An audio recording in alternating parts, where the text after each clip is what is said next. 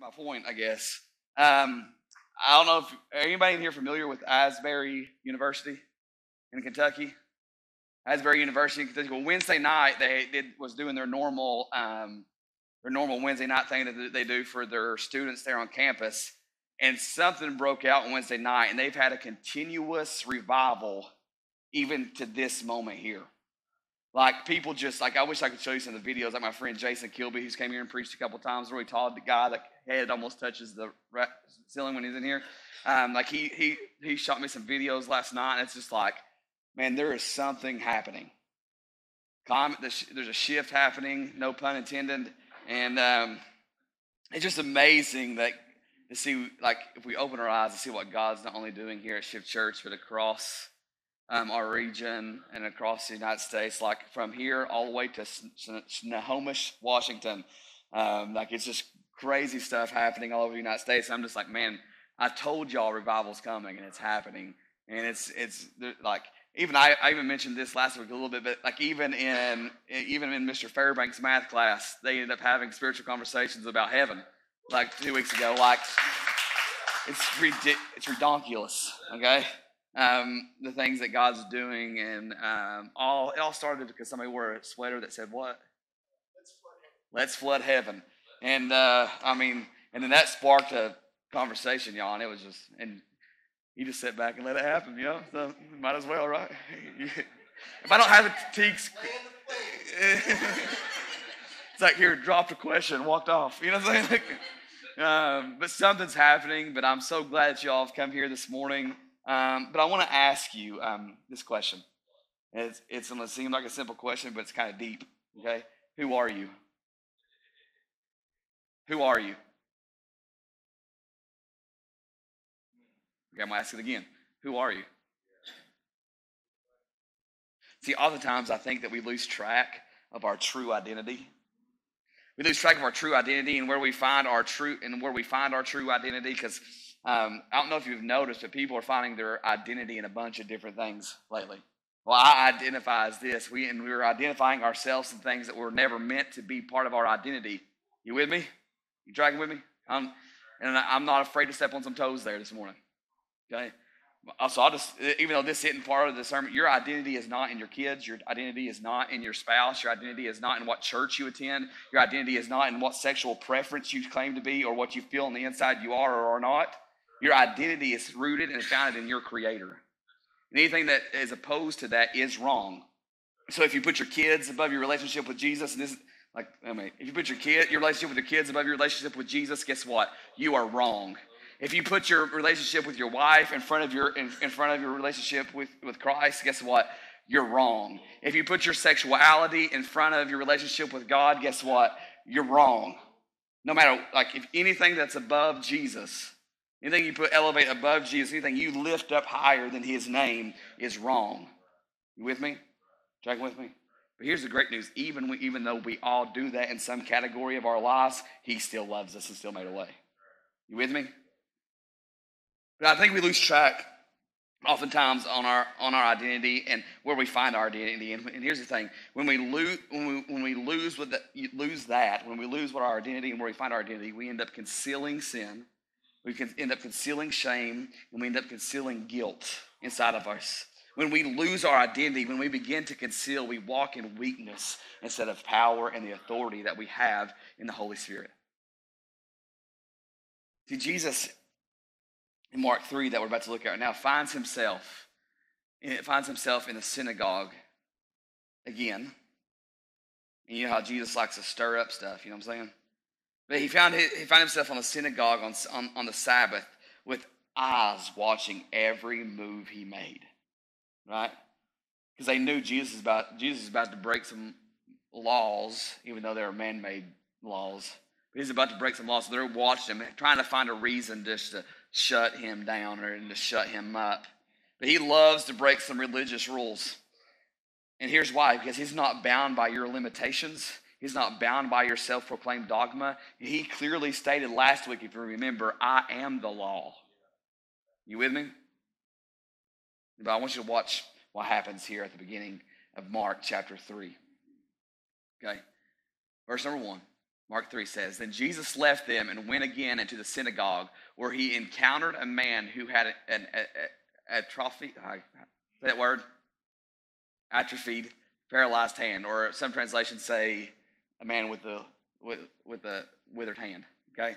Everyone was watching Jesus closely to see if he would heal the man on the Sabbath, giving them a reason to accuse him of breaking Sabbath rules.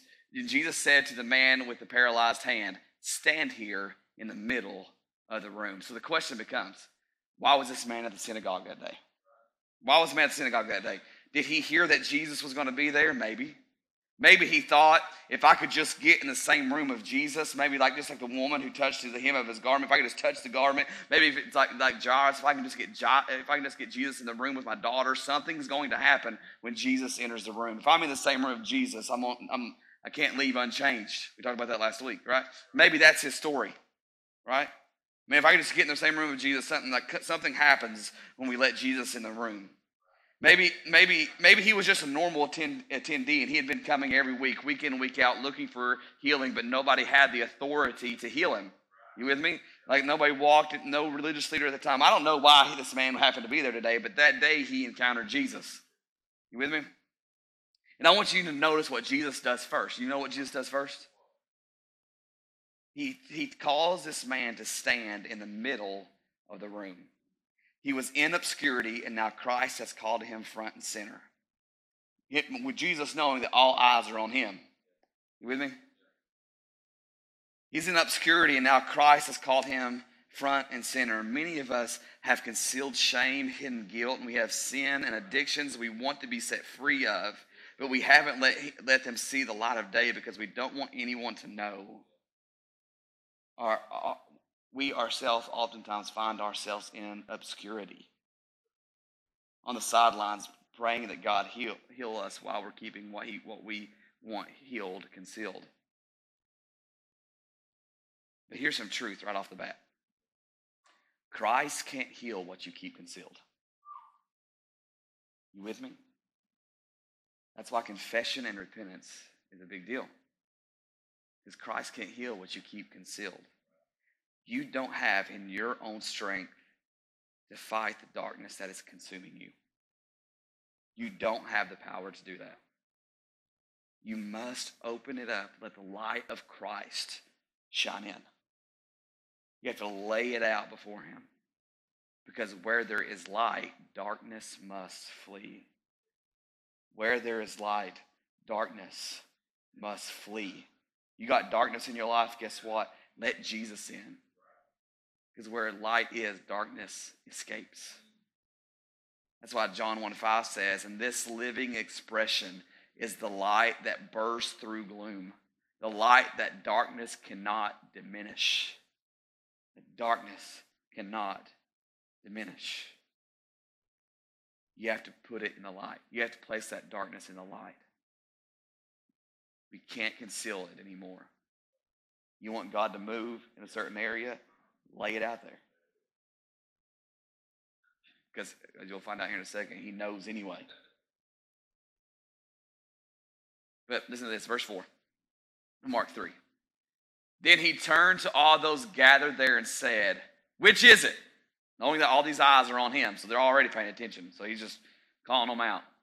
He turned to them, those gathered there, and said, which is it? Is it against the law to do evil on the Sabbath or to do good?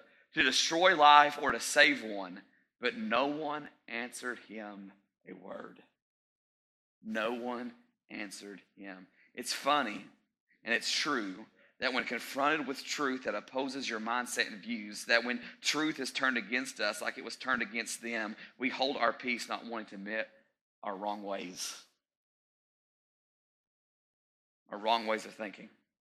Like here's Jesus pointing out their wrong mindset, and they're just like, no. I mean, we do that too. Like, don't judge them, because we do that too. Like when he confronts us about some truth, and we're like, well, that's just not my way. That's not how I was raised. That's not what I was taught growing up. We'll get to that in a second, but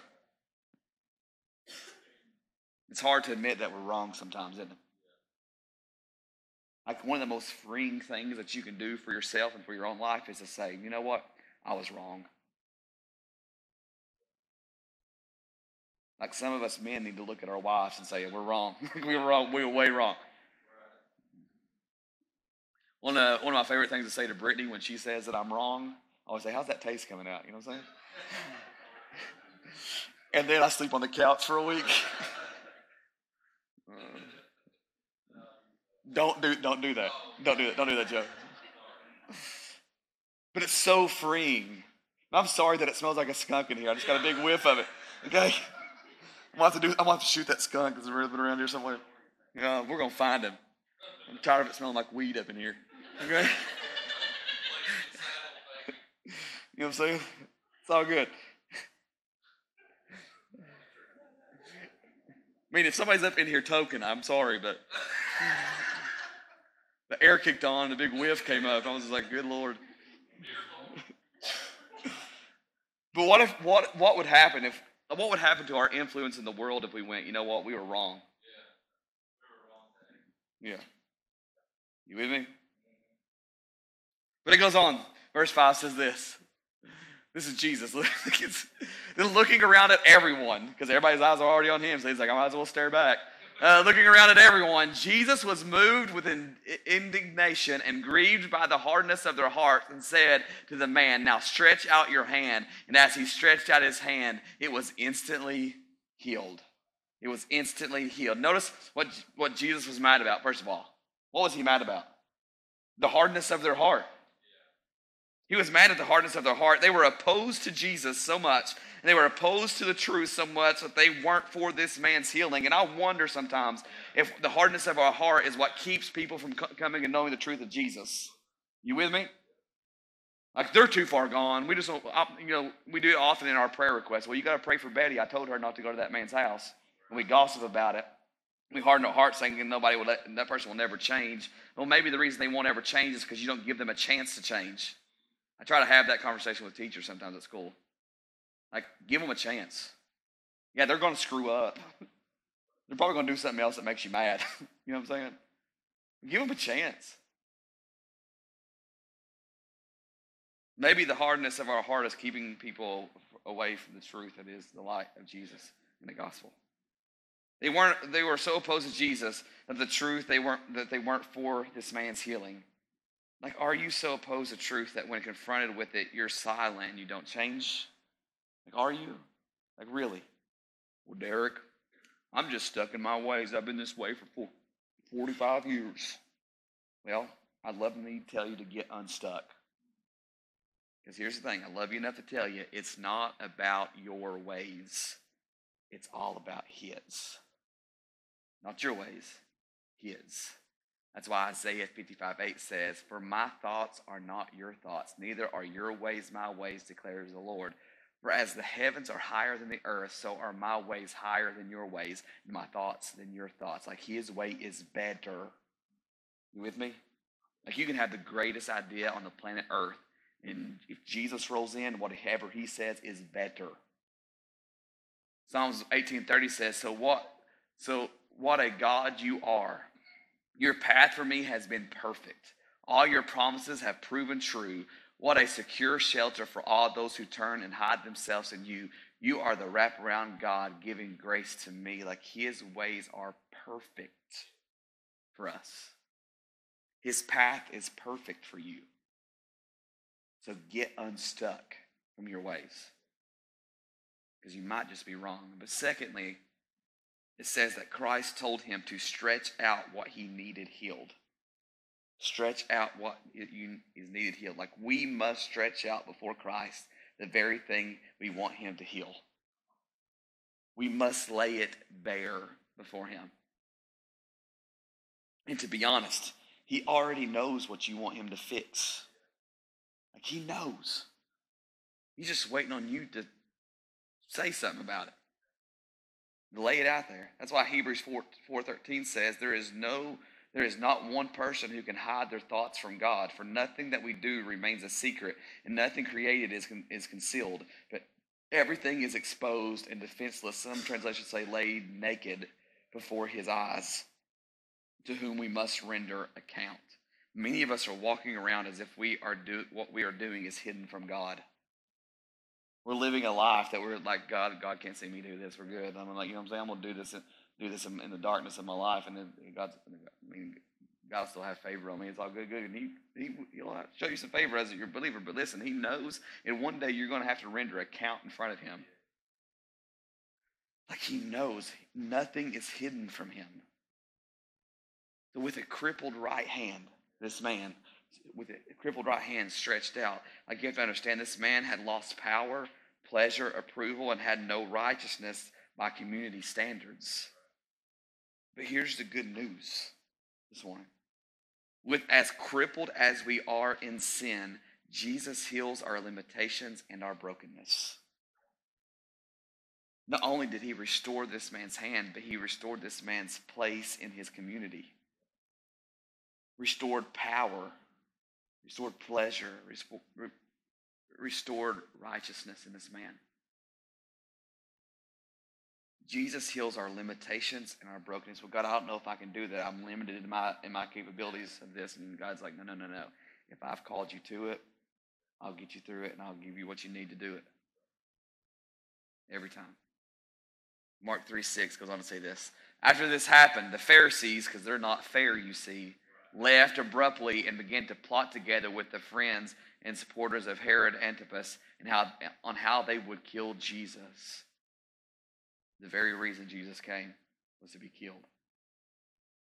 Isn't it funny that even people who don't believe in Christ play a role in glorifying Christ?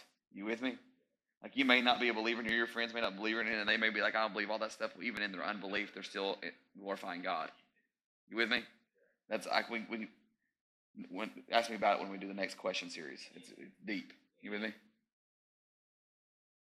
After this happened, the Pharisees left and abruptly began to plot together with their friends and the supporters of Herod Antipas on how they would kill Jesus. Isn't this more true today than ever? Any truth that goes against culture, they try to kill and they try to shut up. You with me? Like even their whole thing, all truth is truth. Like your truth is your truth. Like is not like that's the opposite of really the definition of truth. That's falseness, false knowledge. Like if your truth is your truth and my truth is my truth, then what is true? You know what I'm saying? Truth has to be grounded in something that's fixed. Truth doesn't change over time. You with me? Truth is truth. So if it's true yesterday, it has to be true today and tomorrow. So if your truth is constantly shifting, you with me? Your truth is constantly shifting, then can you really say that it's true? And that's why they want to kill off. That's why culture wants to kill off any message that says that they're wrong. They're wrong. Like they can't even really define what truth is based on their truth. You with me? It goes on to say this in Mark 3:7. It says, once again, Jesus withdrew with his disciples to the lakeside. But a massive crowd of people followed him because people wanted to be with Jesus. Okay? Once again, Jesus withdrew with his disciples to the lakeside. Withdrew there. He was trying to get some alone time with his disciples, but people just kept crowding around him. You know what I'm saying? But a massive crowd of people followed him from all around the provinces of Galilee and southern Israel. Vast crowds came from Jerusalem, Idumea, beyond the Jordan, and from Lebanon. Large numbers of people swarmed in from everywhere when they heard of him and his wonderful works. The crowd pressed so closely to Jesus that he instructed his disciples to bring him a small boat to get into and keep from being crushed by the crowd. For he had healed so many that the sick kept pushing forward. And I so wish that the sick would just barge in these doors for healing. You with me? The sick kept pushing forwards just so they could touch Jesus. I wish the presence, I want this house to be a house of encounter, a house of presence, to the point to where people just walk in these doors and receive their healing. And whenever a demon saw him, it would throw the person down at Jesus' feet, screaming out, "You are the Son of God." But Jesus would silence the demons and sternly order them not to reveal who he was.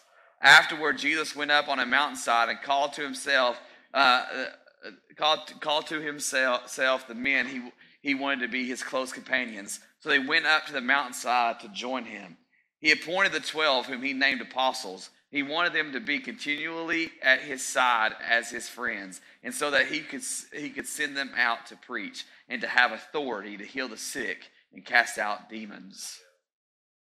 The great news for you this morning is that this same authority handed to the 12 apostles and the power and that same power reaches down to us today. It stretches out to us today. See, 2 Corinthians 10, 3-4 says, "For although we live in the natural realm, we don't wage a military campaign employing human weapons using manipulation to achieve our aims. Instead, our spiritual weapons are energized with the divine power or the Holy Spirit to effectively dismantle the defenses behind which people hide. We can demolish every deceptive fantasy that opposes God and break through every arrogant attitude that is raised up in defiance of the true knowledge of God. We capture like prisoners of war every thought and insist that it bow in obedience to the Anointed One. Since we are armed with such dynamic weaponry, we stand ready to punish any trace of rebellion as soon as you choose complete obedience. We have the power of the Holy Spirit to dismantle darkness. And we have the authority to do so through the Holy Spirit. And each of us have been given a gift to help in that.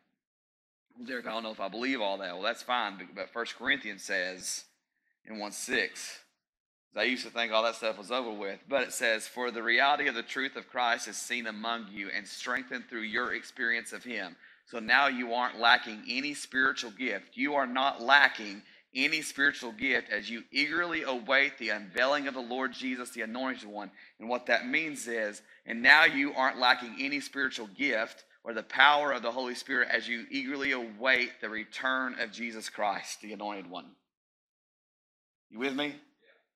So the power and the gifts and the authority that he gives you is until he returns. We have the same power and authority as the apostles did. Like right now, the power and authority of the Holy Spirit is available to us. Right now, the power and authority of the Holy Spirit is available to us. But it goes on to say this in Mark 3:16. He says, "He appointed his 12 and gave Simon the nickname Peter the Rock. And he gave the brothers Jacob and John, the son of Zebedee, the nickname B'nai Regah, which means passionate sons or sons of thunder." Okay. Then then I go back to 30. Let me read that. Man, that skipped a whole lot, didn't it? Hey, pull up from 17 on. "Afterward, Jesus went up and on the mountainside, he called to himself." Oh, those blah, blah, I'm going to let them fix that for a minute. There should be 17 through. Yeah, you're good. Technology sucks sometimes. Okay. Which means passionate ones. The others were Andrew, Philip, Bartholomew, Matthew, Thomas, Jacob, the son of Alphaeus, Thaddeus, Simon, the nationalist, and Judas Iscariot, who betrayed him. I noticed he hadn't betrayed yet, but they always point out this is the one that betrayed him. And it's always he'll never live that down. Then Jesus went home, but once again a large crowd gathered around him. A large crowd gathered around him. So, that's good. Then maybe not, but it's okay. It's fine. Then Jesus went home, but once again a large crowd gathered around him, which prevented him from even eating a meal. When his own family heard that he was there, we're still missing some verses, but it's okay. We did miss a lot of verses. Anyways, there's you go back home. I did have the notes in here. Anywhere from, hey, can you just start from 18 and go all the way through? It's all right. It's fine. When he was, the others were Andrew, Philip, Bartholomew, Matthew, Thomas, Jacob, son of Alphaeus, Thaddeus, Simon the nationalist, and Judas Iscariot, who betrayed him. Go on to verse 20. It's fine. Then Jesus went home, but once again a large crowd gathered around him, which prevented him from even eating a meal. When his own family heard that he was there, they went out to seize him, for they said, "He's insane." All right?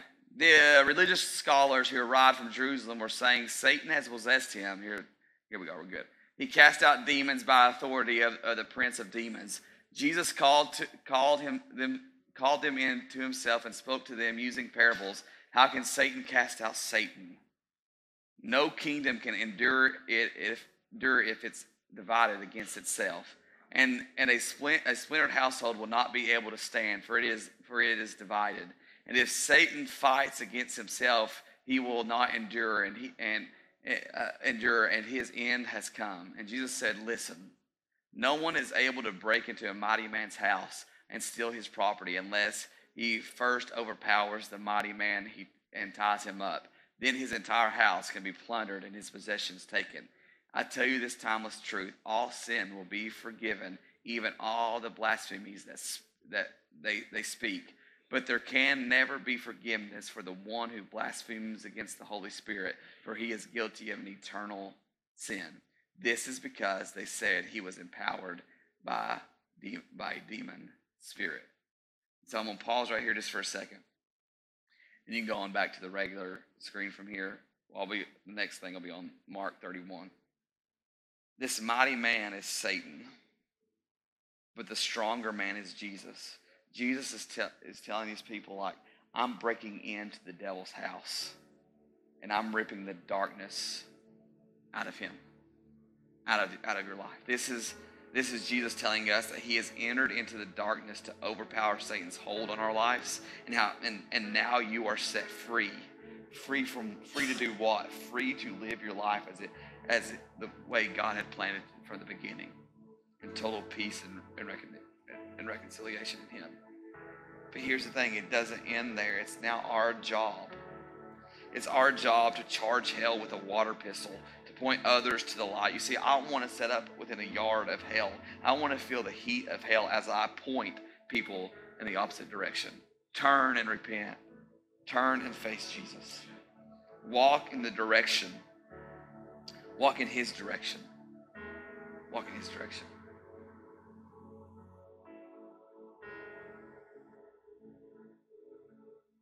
Mark 3:31 says this. Then Jesus' mother and his brothers came and stood outside and sent a message to him, asking that he come out and speak with him. When the crowd sitting around Jesus heard this, they spoke up and said to him, "Jesus, your mother and brothers are outside looking for you." And he answered them, saying, "Who is my true mother and my true brothers?" Then looking in the eyes of those who were sitting in a circle around him, he said, Here are my true family members. For whoever does the will of God is my brother, my sister, and my mother. Like, this almost seems heartless, doesn't it? Or Jesus would say, that's not my mother and brothers, these people are. They're the ones, if you do my will, if you're sitting around me, you are my brothers and sisters. But this isn't harmful or hurtful at all toward Jesus' family. In fact, he was making this statement to tell us two things. Number one, your love for Christ should be above everything else, including your closest relationships. Including your closest relationships. Number two is Jesus is saying, as followers, we are co-heirs with him. Romans 8:17 says, and since we are his true children, we qualify to share all his treasures. For indeed, we are heirs of God himself. And since we are joined to Christ, we also inherit all that he is and all that he has. We will experience being co-glorified with him, provided that we accept his suffering as our own. We are children of God himself. We are children of God himself, with all the rights and authority that it brings. But part of having that power, having that authority, is we have to be willing to unconceal, to let out, to stretch out our whatever we need healed in front of him. Because the more that we keep concealed, the more that we lack the power and authority. Because we're saying, like, I can take care of this myself. instead of taking it to our daddy. You with me? We have to lay it out before him. You are the children of God. Go to your daddy. I remember one of the conversations I remember the most about growing up was my mom and dad saying, you can come talk to me about anything. Because they would never stop loving me. And I did a lot of screwed up stuff, y'all. Ask them. Don't ask them because they'll tell you the truth. You with me? I did a lot of screwed up things. And they still called me their son. Like, you may have screwed up. You're trying to hold it in. This is God saying to stretch it out. I want you to walk in authority over sin. I want you to walk in authority over shame. I want you to walk in authority over guilt. I want you to walk in authority over sickness. But stop concealing it. Stop hiding it. Will you pray with me? And God, we thank you so much for being a Father who loves us even when we screw up. God, I pray for whatever sin is concealed here, whatever shame is concealed, whatever we have concealed that you want to set us free from.